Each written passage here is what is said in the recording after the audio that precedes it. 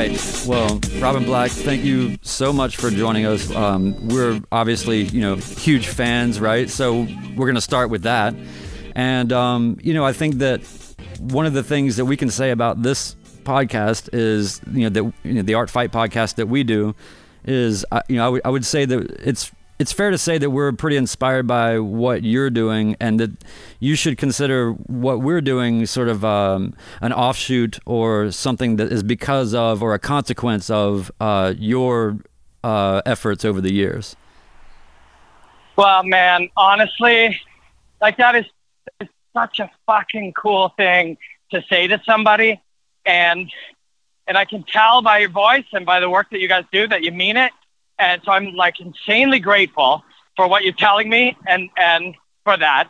And when I think about it, over time, pretty easy to kind of, especially if you're fortunate enough to be doing the kind of things that you love doing, which I am, is sometimes it's easy to kind of lose track of what your purpose is. What is your why? Why are you doing this? And because you'll get caught up in, the speed at which you do things, or you'll assign yourself short-term goals that you're trying to do. But my why is that I honestly want to positively influence martial arts. And I know that's a huge, huge thing to try to assign yourself. It's a huge goal, but it's general enough that I think if you achieve it on a big scale, like people start podcasts and carry on the same philosophy and add to it like you guys are doing, then that's massive. But you can also achieve a goal like that in very tiny ways. Just make one person really like a thing and think about something a tiny bit differently, and you've achieved that goal. So it's my very general why, my very general purpose. And I'm really, really grateful that you guys that you said that, and that's so, man. That means a lot to me. Well, yeah. And so, if I think about why, obviously Joe and I started this podcast together because, we're actually just sort of artists and musicians and resident kind of weirdos in Nashville. And we would always end up at these art gallery hangs or whatever. We were always wanting to sort of lean off to the side and be like, did you see the fights last night? And did you notice this? And did you notice that? And how it correlates to a lot of the creativity and other things that we're sort of in and around. And it sort of seemed like a logical place to start correlating creativity and the arts with the martial arts, and sort of backwards, combining those things. And so I think that people that don't know anything about martial arts are still able to sort of appreciate where we're coming from. And I think that that's even the same for what you do. And I guess what I can say is that, what I think you're doing that is so important is, if you look at the problems that we have in the world today, I think so many of them are about there's a very distinct lack of intellectual curiosity in the culture. And I think that being humble and being curious about anything is a really powerful state of mind and state of being. And so anybody that's practicing that, whether within the martial arts idiom or not, I think is doing something really important.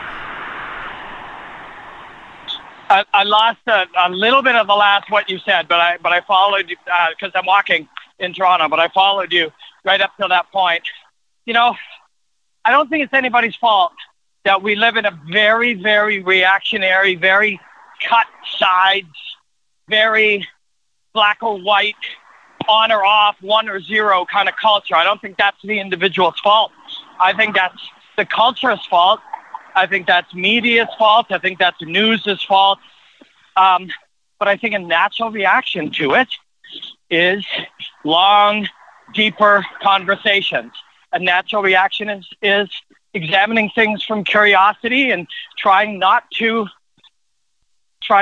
act like you know everything, and trying to find answers instead of argue sides. And so, I don't feel like, I know that what I'm doing and what you guys are doing and what many other people are doing, I know that it's not special in many ways. It's a natural reaction to a world in which we live in, where people choose a side and argue it to the death. A natural reaction to that is, let's sit down, assume we know nothing, and dig until we actually find something of value. I see people in all walks of life.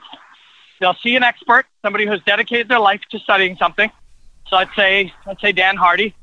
or let's say a scientist, that person will say something, that person will say something, and then people on Twitter, their automatic reaction will be like, well, scientist, or well, Dan Hardy, I disagree. And then they'll throw out some point from a point of which they have almost zero expertise. And it's not their fault. They've been taught to do that. And then the next reaction would be like, well, my opinion's just as important as the brain surgeon or Dan Hardy's. And no, it isn't. The fact that you have a right to one is, but the fact that the opinion of an uneducated individual about brain surgery is not as valid as a brain surgeon's. And we have tricked ourselves into thinking that it is your job to argue something, and it is your job to disagree, and it's your job to fight it. We've been trained to do that. And there's a whole world of people doing the opposite. And you guys are part of that group, and so am I. And we're not better. We're not smarter. This isn't some revolutionary thing. This is a natural reaction to a pendulum swinging way too far that people with almost no education on any topic will argue that topic to the death. Yeah. We're having a natural reaction to that. Yeah. And so, one of the things I'm also curious about, and that Joe and I are, I think, both curious about, is, knowing that you come from, you did a lot of music and a lot of other sort of creative sort of paths.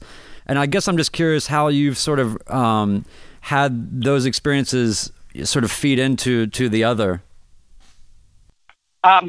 They definitely do, in ways I would have thought. Like in just very practical ways. Like when I, today, some of the things I do today, they'll be different in 2 years and 2 months and 5 years. But right now, some of the things I really like to do is tell a story by breaking down a piece of combat and take a video, cut it up into pieces, draw some stuff on it, put my voice on it, story tell it, and try to look for meaning in it. And that very process combines the study of martial arts, the study of editing, the study of making videos, things I did when I played in a band. I wrote songs, I made music videos, I directed music videos, I edited things like, I crafted little pieces of art. It never occurred to me until recently that breaking down or analyzing fights ties in all of those skills that I did. So in a very practical way, that's there. When I went to fight, people would say, how did singing in a rock band help you as a fighter? And I'd say, well, it didn't. But in truth, it did. Because when I would go out in front of a large crowd of people, the meaning of a large crowd of people for me was always awesome. There's a lot of people here. You know what I mean? That was a good thing. When I walked out and the room was full, that was a good thing. So when I went to fight, and I remember walking out and looking at it, instead of going, oh my God, there's all these people here, I was like, awesome, it's a full crowd. Because a full crowd was a good thing for me when I performed. I always thought we were always thrilled if it was full. So there were things like that, natural things like that. But truthfully, like at the root of what we do, what I look at and what I do for a living and for a hobby and for love, is I study martial arts. And martial arts is art. Like, it's been packaged as sport. The Ultimate Fighting Championship, UFC 1, even, Vale Tudo, it was sport. In Pancrase and Boys and in Japan, they presented, modern martial arts combat. It was performance.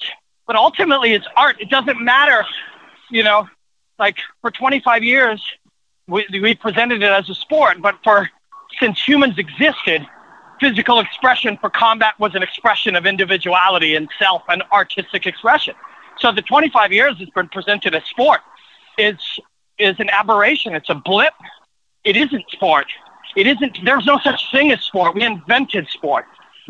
Sport is a modern invention and especially the way it's described and presented and packaged and sold. And today, it's sold using the modern things of Twitter conflict and controversy and debate and arguing and that type of thing. So all of that is new. The real thing, martial arts, is an old art form, and they're just people. If you guys are talking about the art of Derek Lewis, in the last minute of that last fight, people might think you're crazy, but they're crazy. Yeah, they're crazy. They're an only 25-year aberration from the actual fact of what this thing is that you're talking about. Yeah, I mean, I think it's interesting too if you think about the modern sort of packaging of even just the context of art or music. I mean, these things were originally cultural and sort of tribal and very natural, and ultimately kind of necessary, and then they evolve into this sort of state of necessary commerce that becomes sort of just another layer of things that we have to look through to sort of appreciate what it is. And I think that that's part of the challenge, is that when people see, like how they ran that last promo for the McGregor Nurmagomedov fight, where it was like, okay, we got the bus, we got all these things, the Dolly incident or whatever, like they can't not do it, right? Because they're the promoter. But it makes it just that much harder for people to understand that there's something deeply artful and meaningful going on underneath and behind all of that. And even still to the point of just understanding the cultural differences and understanding why Dagestan is different than Ireland, right? And all the gateways to that knowledge. So yeah, I can appreciate that very much. For sure, and that stuff's either relevant or it isn't. If they chose, like Khabib chose in the early stages to say, if the things he says are meaningless, you ignore drunks yelling in the square, etc. I expected this, but in the end, that wasn't true. He was emotionally affected, but it worked out in a positive way for him. But all of that, he could choose to have it, and it's difficult to do when there is a crazy man yelling at you and provoking you and finding ways, but we have the ability to choose for that to be meaningless, and there are fighters capable of doing that. At his best, McGregor, at his best moments, he's made all of that heat and controversy meaningless as he's calmly expressed martial art.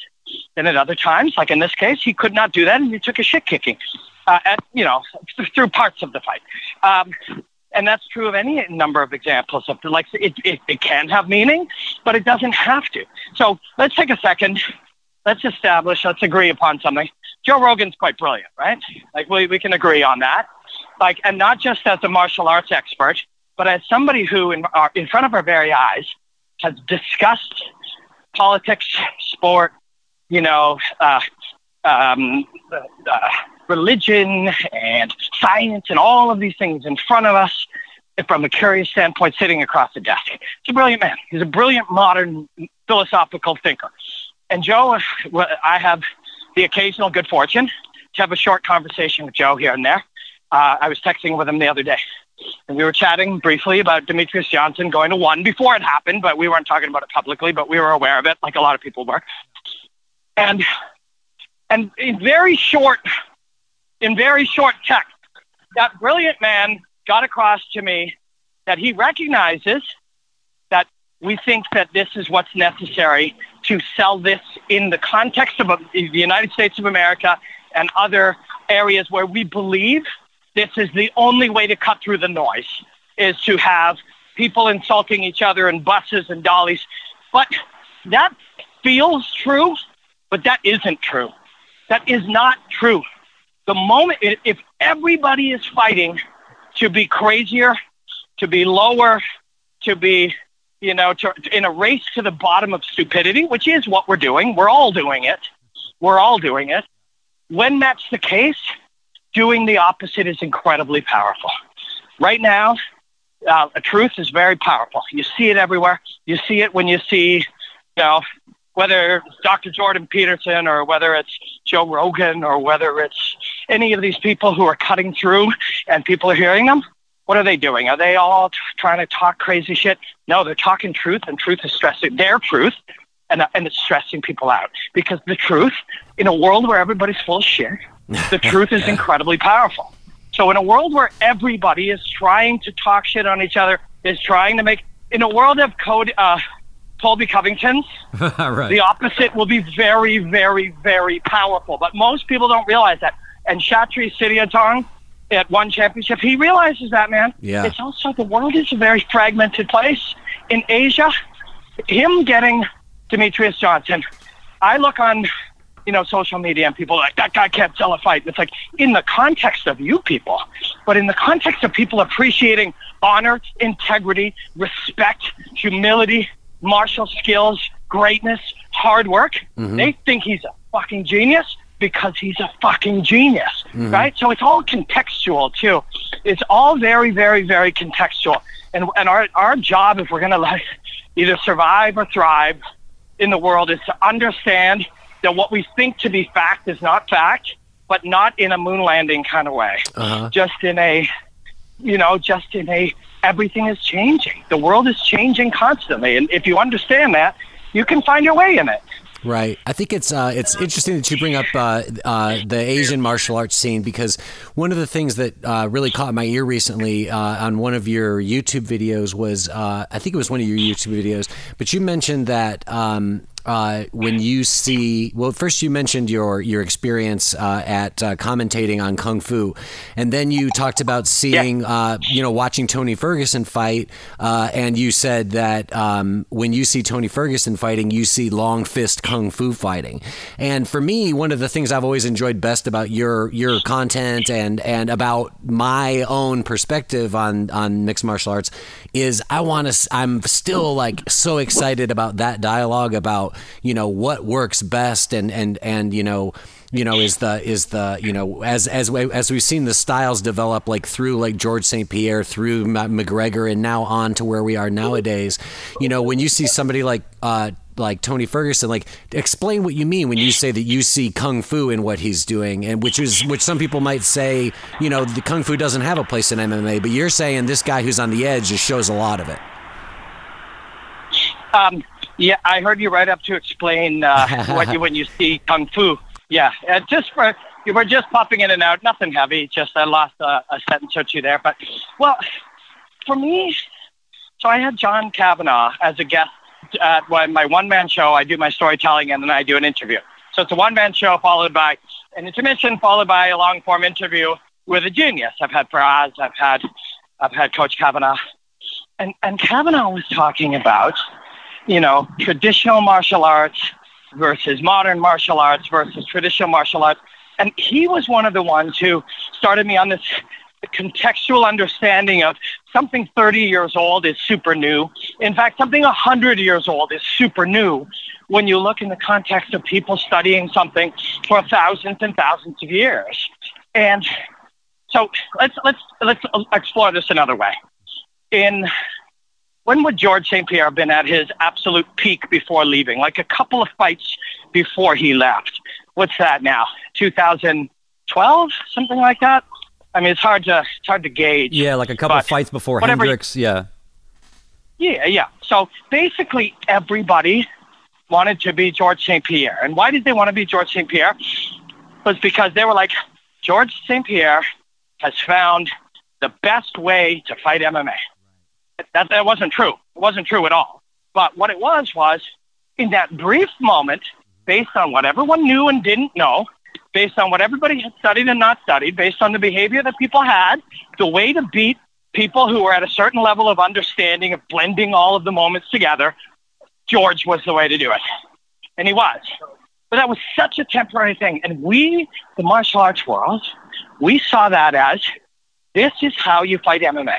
You jab into this range, you use low kicks, you don't use spinning kicks, they don't work. You don't use front kicks, they don't work. You wrestling always this way. Then and we started creating these doctrines. And the very foundation of what MMA is realizing that doctrines are not ever true. Or I'm sorry, doctrines are briefly true, and then they become untrue once we all understand what each other is doing. And so if everybody looks like George St. Pierre, everybody thinks you have to train exactly like George St. Pierre. And the problem with that is you can't beat George St. Pierre trying to become George St. Pierre. So the way to beat George St. Pierre or anybody else is beating them outside of the realm of what they do well.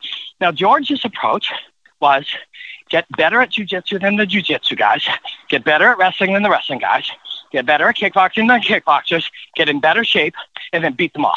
And that was the 2012 version of the greatest of the great of that moment. Right. But that's not how you beat anybody.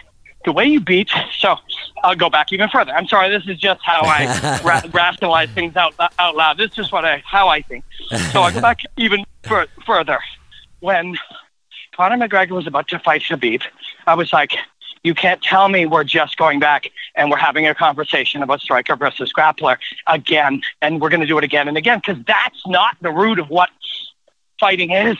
Like, it's never been what fighting is. It's been short-term problem solving of the moment. But that's not reality. There's no such thing as a grappler or a striker if you are a free fighter. Now, how you train and what you're good at, that is how you train and what you're good at. But to truly, aside from you, the individual, fighting itself is not broken up like that. Fighting is just fighting. So when I looked at that, I went back to Mark Coleman versus, what's his name? UFC 10 kickboxer Maurice Smith. So I look at Mark Coleman versus Maurice Smith, the first time we ever put that together. Now, if you just glance back at history, what you see is Maurice Smith beat Mark Coleman in 20 minutes. And people will say, well, how did he do it? It's like, well, he made Mark Coleman get tired. How did he do that? Well, Mark Coleman was able to take him down, but his wrestling, his quote wrestling or his quote jiu-jitsu was good enough to nullify Mark Coleman. Then when Mark Coleman, and he was in better shape, when Mark Coleman got tired, he finished him. So you go back and you watch it, all of that is bullshit. All of that is bullshit. What actually happened was on his back, Mark Coleman, or Maurice Smith didn't beat this incredible wrestler, Mark Coleman, by hanging with him wrestling. What he did, when you go look at it, it's fucking incredible, is he went and on his back, sometimes in guard and sometimes mounted, he framed like a Muay Thai fighter. He framed his forearms, his elbows, and he framed the inside. And although he was laying on his back, what he did was outstruck Mark Coleman, right? So if you and I are face to face, and I've been training in Muay Thai, that's what my coach called it. That is the doctrines under which I've been training, which a separate argument is there's no such thing as Muay Thai, but that's for another day. Because there's no such thing as boxing or karate. They're all just constructs, right? But if you and I are standing face to face and we're going to fight, and I understand how to control the inside of your biceps, the inside of your shoulders, your neck, your head, and control that inside and prevent you from hitting me, and I can hit you, I call that Muay Thai because I trained that. I'm Maurice Smith. While on my back, it's exactly the same game. I'm laying on my back, but it's the same fucking game. I am using my Muay Thai training to defeat a wrestler.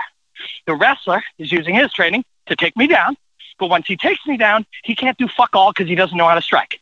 So Maurice Smith outstruck Mark Coleman on his back and used his Muay Thai skills to defeat the wrestler by making the wrestler accomplish nothing other than take him down, not hurt him, and actually staying super calm. And I did this as a seminar at a gym, and I took the 20-minute fight and I paused it and I zoomed on things, and it's fucking incredible. When you watch, he's calm because even though he's on his back, he's in control. He knows every aspect of this position, and he's outstriking Mark Coleman using inside fighting, which he identified as Muay Thai. And he did it calmly as Mark Coleman struggles. And when you try to out-grapple, like Muay Thai grappling or whatever you want to call it, when you try to you're the outside fighter, I'm fighting you, I know nothing about fighting, but you understand how to control the inside of my striking. I'm going to use a lot of effort. So even though I'm on top and I'm Mark Coleman, I'm trying to struggle against something you're good at. You were better than me at it. You beat me. Ultimately, what happened is striking beat wrestling, according to that construct. But we will say, Maurice Smith's wrestling was good enough to nullify Mark Coleman. Bullshit. Maurice Smith got taken down, the goal of the wrestler, but then outstruck him, outfought him, and outmanaged his energy using the skills that he had. That's how you beat him. The way that you beat a wrestler, and we believed this for a long time, that we would throw strikes, wade into range, and then we'd be grappling. And we had to sprawl, and we had to defend the takedown. And all of a sudden, Holly Holm and Wonder Boy and even Conor McGregor came along, and they're like, fuck wrestling. You know how you beat a wrestler? Not by takedown defense. It's by not letting him make the first win, which is grabbing. I'll move my fucking feet. And Wonder Boy beat Johnny Hendricks because he moved his fucking feet. Yeah. And so these guys all tried to figure out how to nullify wrestling. The way to nullify wrestling is kick the man in the head and don't let him grab you. Then they figured out how to outstrike people. The way to beat somebody striking is to grab a hold of him. It's all, by categorizing these things, we made it be a certain thing. We had certain goals. I must stop the takedown. If that's my goal, what about my other goals? What about ending up on top? What about hurting you? What about making you tired? What about learning? Instead, I give myself a single goal, defend the takedown. That's not how you fight. It's never been how to fight. So the long and the short of it is, all of those things shape into something we call an MMA fighter. And MMA was supposed to defeat what we called traditional martial arts. The reason it was supposed to defeat it is because the doctrines of your martial art taught you must do this and you never do that. And MMA found the answers. Well, the problem is MMA became a martial art. So I know I took a long time to get here. No, that's good. But it became a martial art. And the way you beat that martial art is by using things not in that martial art, which is what Tony Ferguson does, which looks a lot like Chinese martial arts. Why? Because most of these motherfuckers, especially in America, said Chinese martial arts don't work. Right. So they've ignored them fully. And when you ignore them fully, somebody else will use them, you'll be unfamiliar, and they'll beat you. And Tony Ferguson's doing that every fight. It's totally true. I find it interesting. I think your example of how striking can beat the wrestler, especially from the ground. I mean, I think that's another thing like that we could see with Ferguson versus Khabib, for instance. And I think, the whole idea of hand fighting and all that stuff, to me, there's so many tools in that Kung Fu bag that could completely revolutionize that part of the sport. You might have heard me say this before, but because I have said it a lot, but I'm still stunned by this every day. So Tony trains this. Again, he's one example. There are others, but Wing Chun is exactly what you're doing, what I'm doing when I'm in your guard striking you. So Wing Chun, our bodies are parallel. So Wing Chun martial arts, upper body martial arts, our shoulders are parallel, our hips are parallel, and I'm striking and defending. You're striking at me or trying to do stuff with your arm. I'm opening up your arms to get aligned to your chin, your chest, your body. So it is a game of stopping you to land my strikes in a squared up situation. When I'm in your guard, doing what people call ground and pound, it's fucking Wing Chun. It's fucking Wing Chun. Like, of course it is. Yeah. But at the same time, there is no such thing as Wing Chun because that's just something a bunch of people made up. Right. So we recognize it as something that people have trained or trained for hundreds of years or thousands of years. We respect that they trained that. We recognize it in that and go, well, training with these guys may give us the skills to be able to use these techniques, but we also understand that their doctrines are incredibly limiting. It's still just something people made, and they made their martial arts based on their needs. Somebody was oppressing a people, and based on who those oppressors were, we built a martial art. Taekwondo has all these flying kicks because you have to kick guys off their horses while they were wearing armor. That's why Taekwondo has jumping flying kicks, because the oppressors were armored and on horseback, right? So it's cool. If we ever want to use a flying kick, going to a Taekwondo school may be cool, maybe a cool way to do it, but it's still just a created system by a bunch of people for a particular purpose. Yes. And hopefully we're pretty far away from horseback being legal or part of the competition.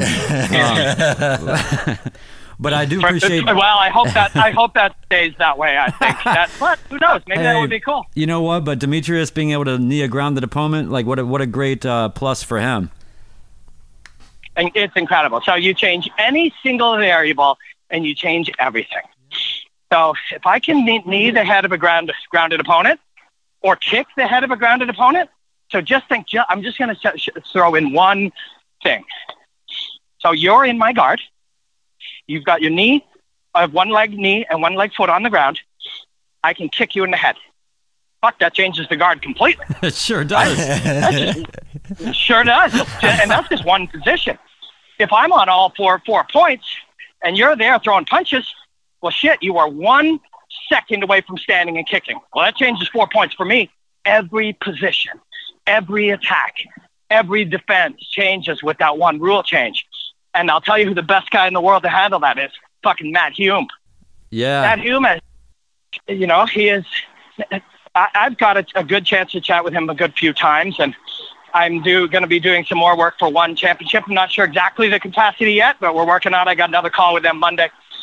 And the conversations I've had with Matt, sometimes online, sometimes in person, have blown my mind. And only in short phrases even, and he was one of the first guys maybe 5 or 6 years ago when I asked him about, when you look and you see that people are playing this particular stance, you look and against the fence, they're playing this particular place, they're putting their knee in this spot, they're reacting this way to guard. Do you look at that and go, oh, they're doing that, and find an answer?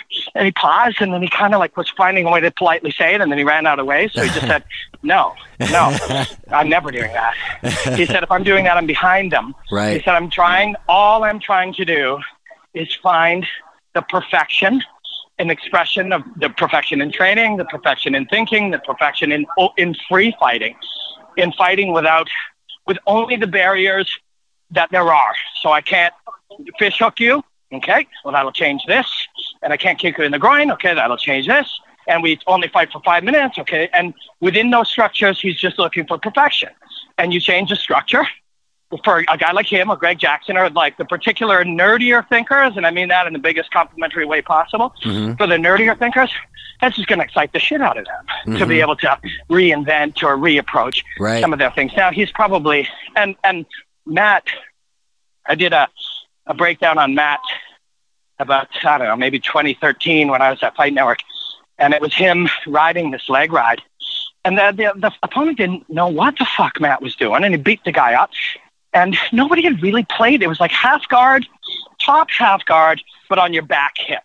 Very common position now, but it didn't and it was a common position for freestyle wrestling and stuff in America. And I saw Matt, so I did that breakdown. He sent me a thing saying, thank you so much. He was honored. Back then, people didn't do a lot of that kind of thing. And then I saw him somewhere, and I said, yeah, why'd you approach it that way? And he so casually was like, well, I looked at the kind of training he had, and I realized he'd probably never wrestled in this way. And if he'd never wrestled in this way, he'd be unfamiliar with that position. So I just really trained it for a month or two before I went there. And then that was my plan. And I rode that spot and I beat him up, and that was it. And he said it so matter-of-factly because that's how it was to him. And so to get Demetrius in a different context with some different rules and different structure, he'll love that. And Demetrius will love it. And if I'm doing some analysis for One, and it sounds like I'm going to be, then I'm going to love it too. And it's going to be great. And it's going to be the greatest thing that ever happened to Demetrius Johnson and to martial arts, I swear.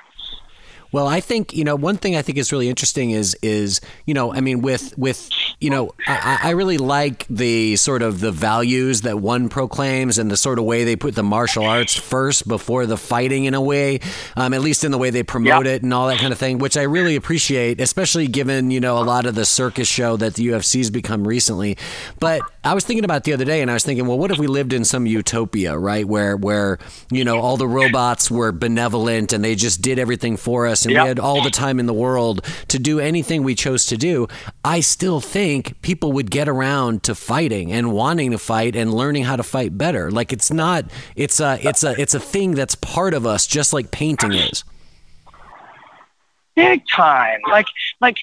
So I've taken notice for whatever reason as I've been kind of looking at different things that people do, and I'm curious about them, and so why on earth would anybody free dive as deep as humanly possible for 6, 8, 10, 12 minutes? Why would anyone free climb a mountain for 11 hours straight up? For the same reasons people fight. They need to know what they're capable of.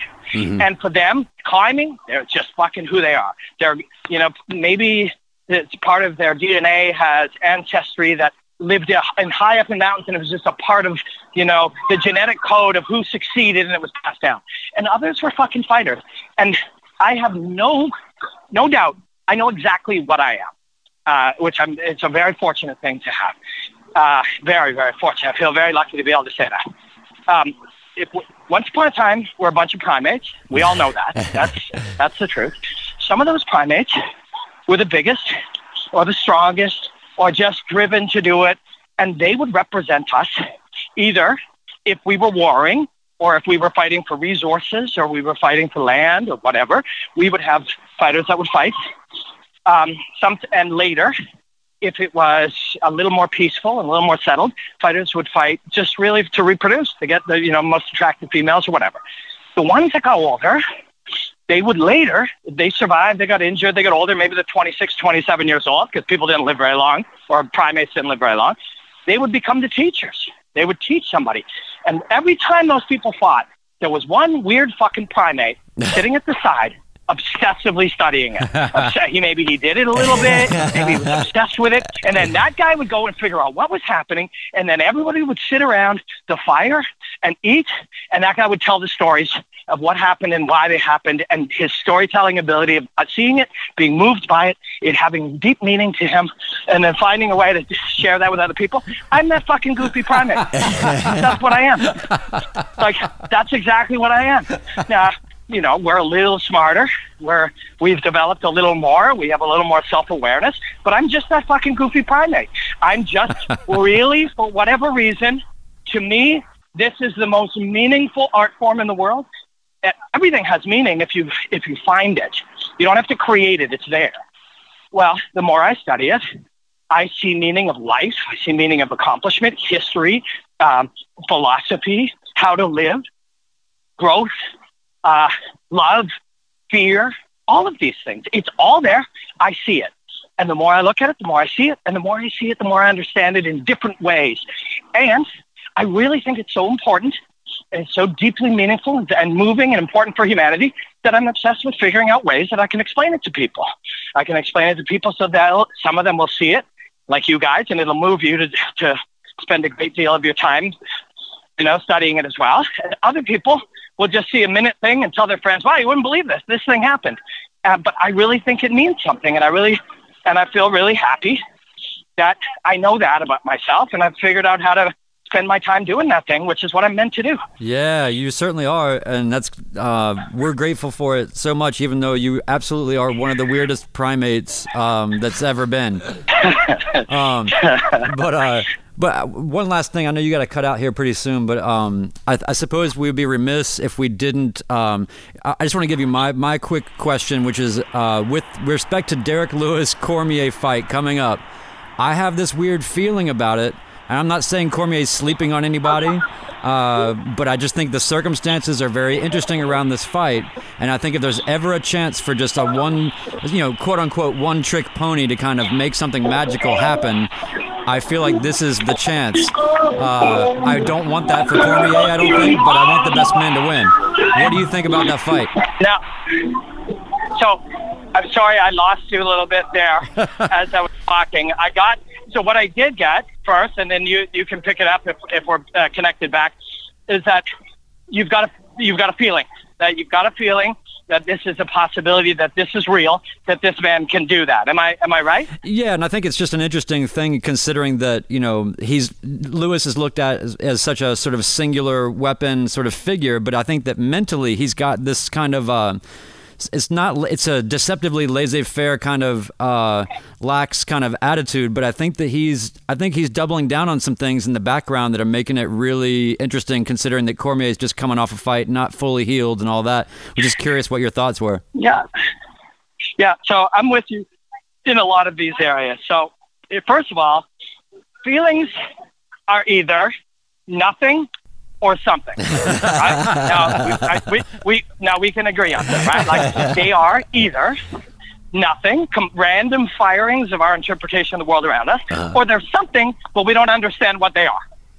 Both of those things I see as being entirely possible, right? that a feeling is some intuition, an intuition, although we don't understand it, we know it to be real. We know that intuition is based on a number of bits of knowledge, bits of things that we've seen, patterns that we've detected, combined with experience and so forth. So that just the feeling aspect of it, what you're experiencing, that may be something. It may be. If he does it, that will prove nothing because it still could have been random. It could have been random. Yeah, hold on 1 second. I'm just taking a picture with somebody. Of course, man. No problem. No problem. I'm chatting about fighting, of course, on a podcast. Yeah, no problem. Let's do it. There's no sweat, brother. Yeah, I watch all your 1 minute. Thanks. Thank you. Cheers. What's your name? Connor. What's the podcast you're on right now? We're on the Art Fight podcast. So check it out. Google it. It's really nice to meet you, man. Thank you for stopping. So thanks for the plug. Yeah, no problem. No problem. He'll check it out, I'm sure. And then he'll be like, that was me. I was the guy who stopped him and then said sorry in a very Canadian way. But let's say Derek Lewis knocks him out. That will prove absolutely nothing about your feeling, right?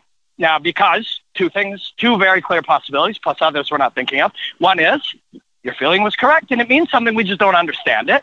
The other is your feeling was completely pointless and meaningless, and by coincidence, he also won, right? Yeah. We know both of those things to be clearly possible. But at the same time, I think there could be something there. The fact that we don't understand it in no means it isn't something. So I think that's really cool. And the second part is, it's gonna, Derek Lewis beating Daniel Cormier, and any win that could happen had to start with, actually, even as I say it, that's not entirely true, but often starts with, is the belief you can do it, right? Yeah. It has to start with that.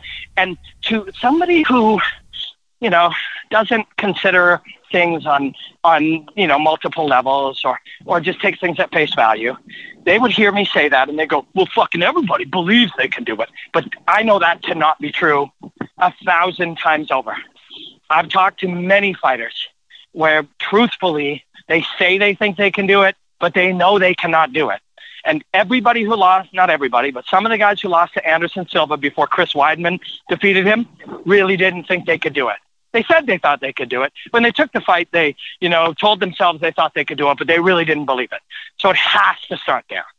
But when it does start there, and it's somehow deeper, your true belief, and even go further, knowledge, true or untrue at the time you know it to be true, will give you commitment.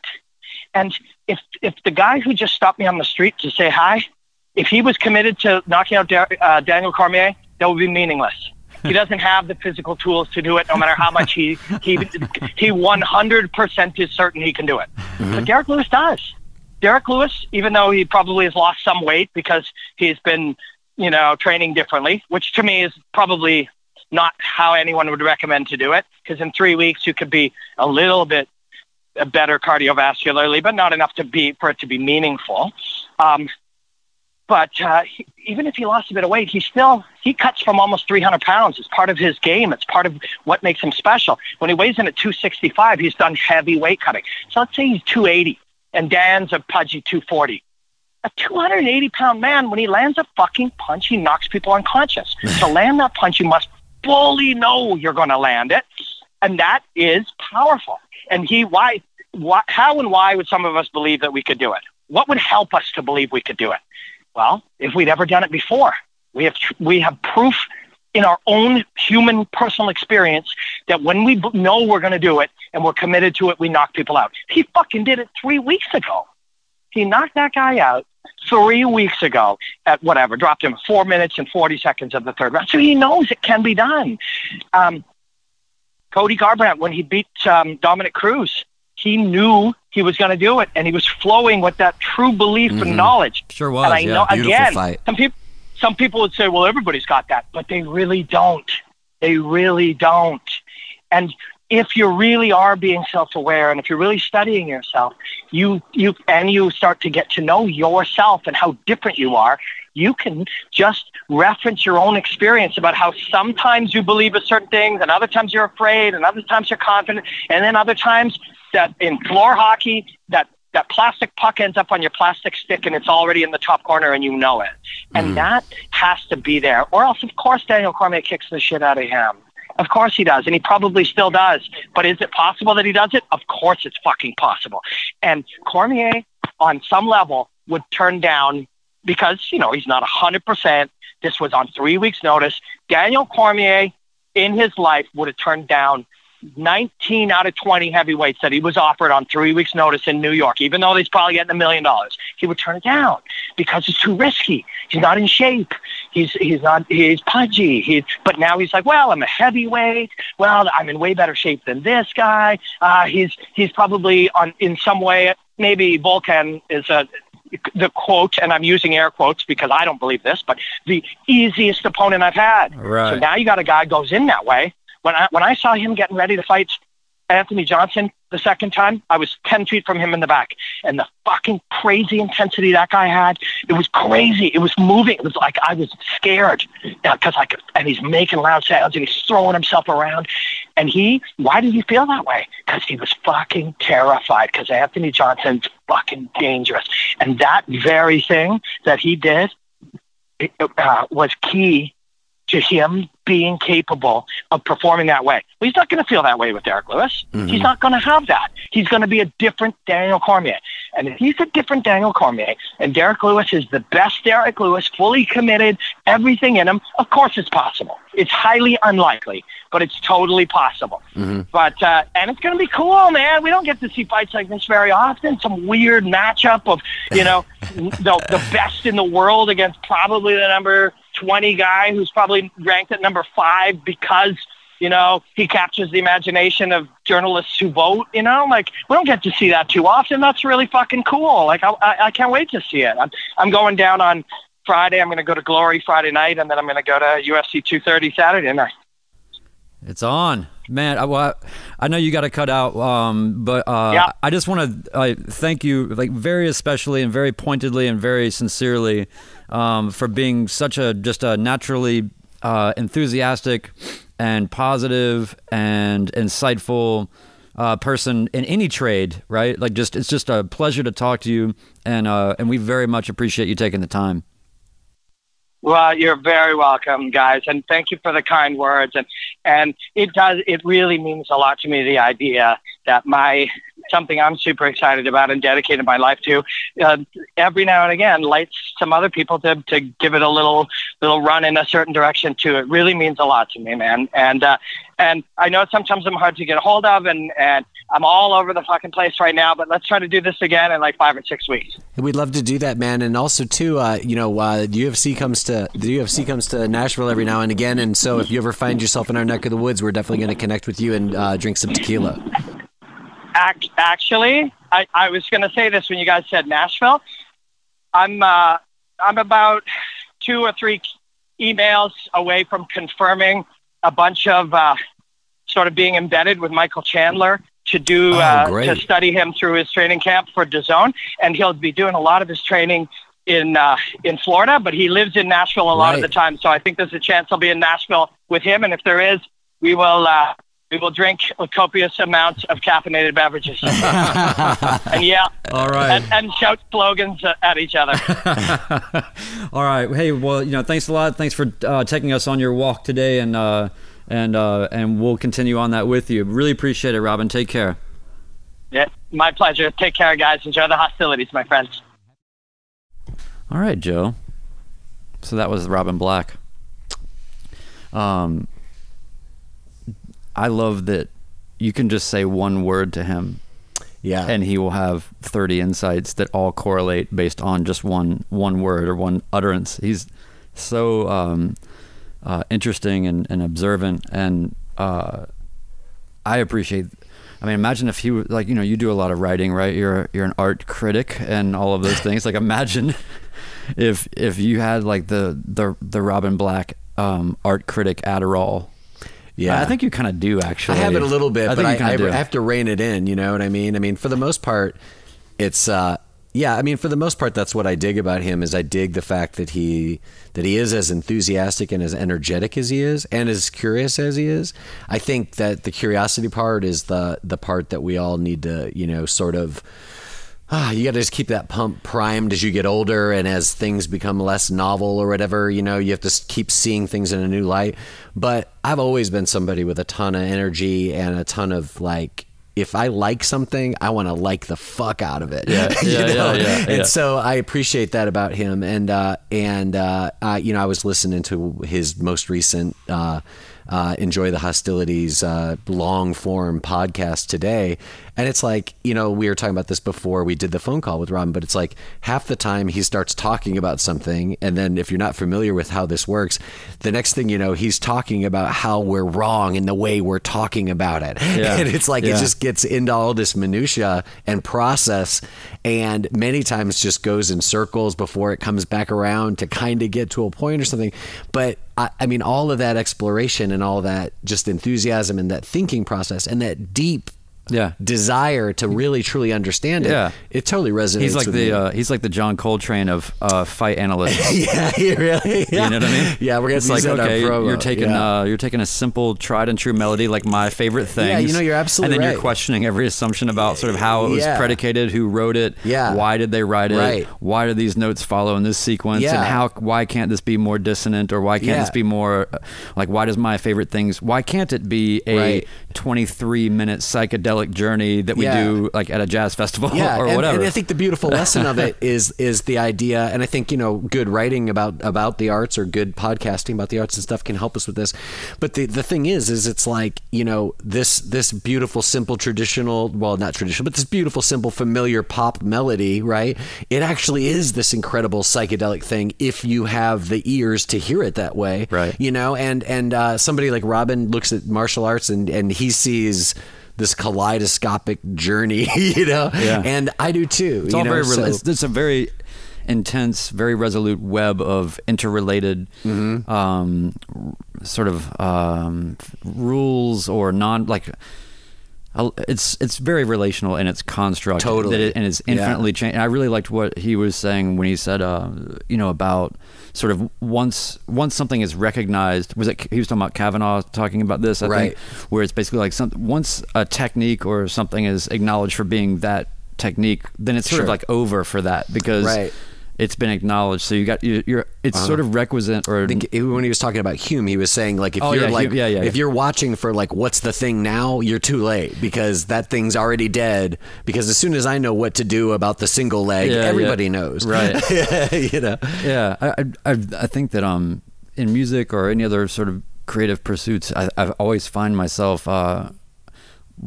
You see people that are playing to the status quo and only doing proven formulaic things to have sort of some success or whatever.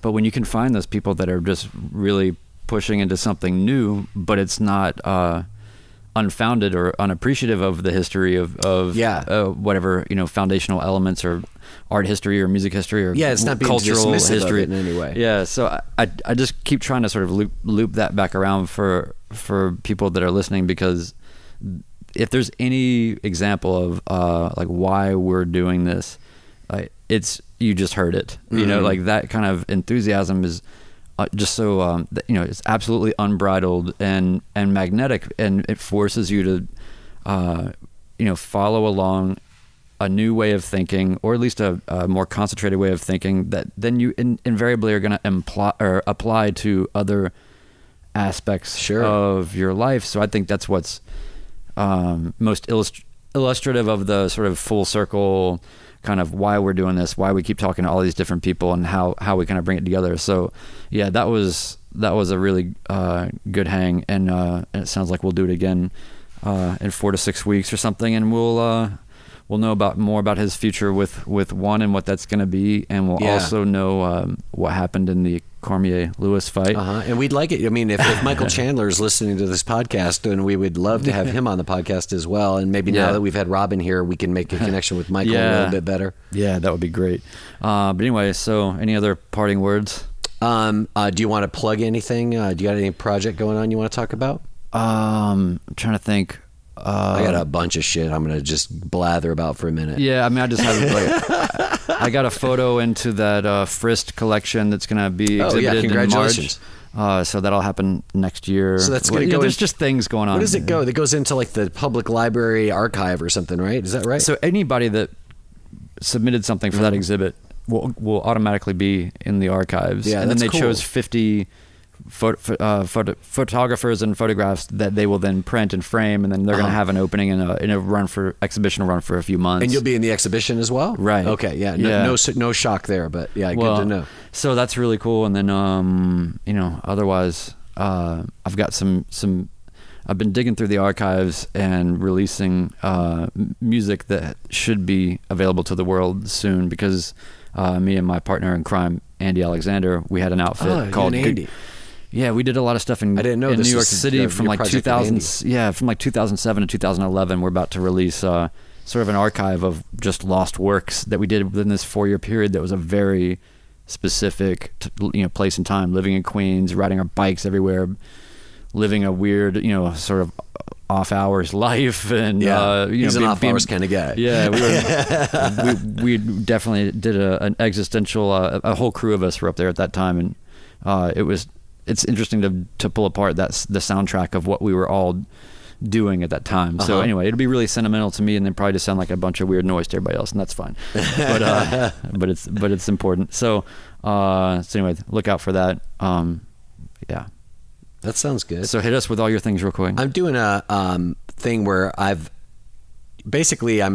for technical reasons, I'm re-releasing my first record, but realizing that my first record is also celebrating its 20th anniversary, I thought, okay, well, wait a second. Why don't I add some bonus tracks? Yeah. We'll release the remastered version of the album, and I've been putting it out there. I've got a couple of people scheduled to do some reviews on it and stuff, so there'll be a little bit of buzz. It's called my first record was called Plain Jane, and this is going to be called Plain Jane 20. I literally just got all the artwork done on that, so that's coming out like in by the middle of November. It should be in all the stores again and everything. That's awesome. Back in Amazon and all that stuff all over again. Interesting sort of correlated theme there, right? Like going back and totally. recontextualizing or releasing things that haven't been to sort of seen or heard. That's right. cool. And it's a little bit of a nicer version, like it sounds a little bit updated, and it's got some extra tracks, and it just seems like if I had to go to the trouble of putting this thing back out into all the digital marketplace, that I might as well get a little attention for it if I can.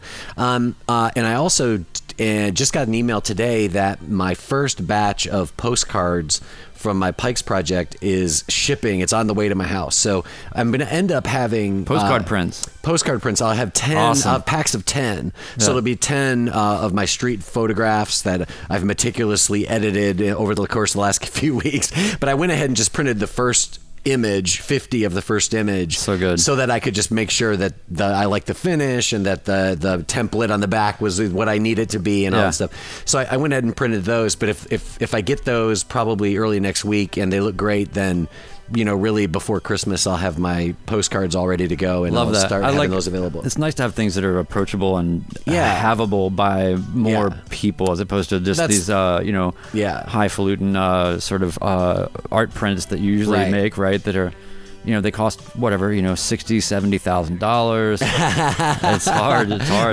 My prints don't sell for that much, but this is definitely the more accessible way for somebody to get it. And I also sort of am having fun with like postcard culture in a place like Nashville. Like when you live in a city that's such a internationally known destination city, postcards are a whole part of the visual identity of a place that most places don't even have, and that kind of mirrors what your project is about too. Exactly. It's a natural extension. That's a brilliant I love it. I'm trying to keep it brilliant over here. Yeah, it's kind of it's pedestrian yet brilliant. But it takes a lot. It takes a lot to be simple. Exactly. Yeah. To live outside the law, you must be honest, Brian. But that's about it for this week. All right, and then otherwise, just go to anchor.fm/artfightpodcast and hit support this podcast and give us 99 cents a month. We just need 1 million people so that we can reach our $1 million a month goal, so that we can buy another microphone. That's right. If we have $1 million a month, we will be able to afford another microphone. We'll fly Robin Black here and make him sit down, pay him to sit here and just rant. If we get $1 million a month, we will take 6 months of that, and then we will convince Robin Black to allow us to shave his head for like $3.5 million. This has all been approved by Robin Black. No, but again, thanks again to Robin Black and to everybody's listening. We appreciate it, and we are out.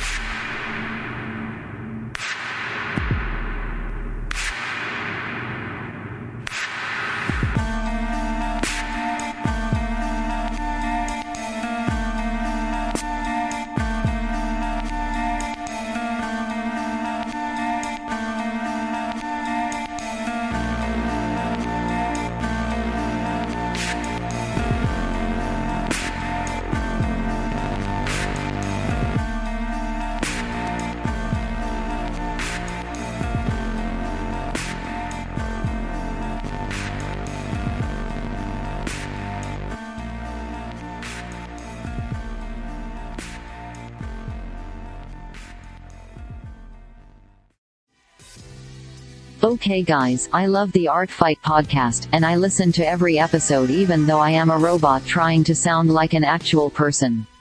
I know it takes a lot to keep the podcast going. How can I help? Go to anchor.fm/Art Fight Podcast. Click on the button, the big old button that says support this podcast.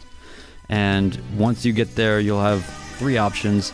You can just choose the lowest level. You're going to pledge 99 cents a month to our production and help us out. Again, anchor.fm/Art Fight Podcast. Click on support this podcast. All right. Thanks, everyone.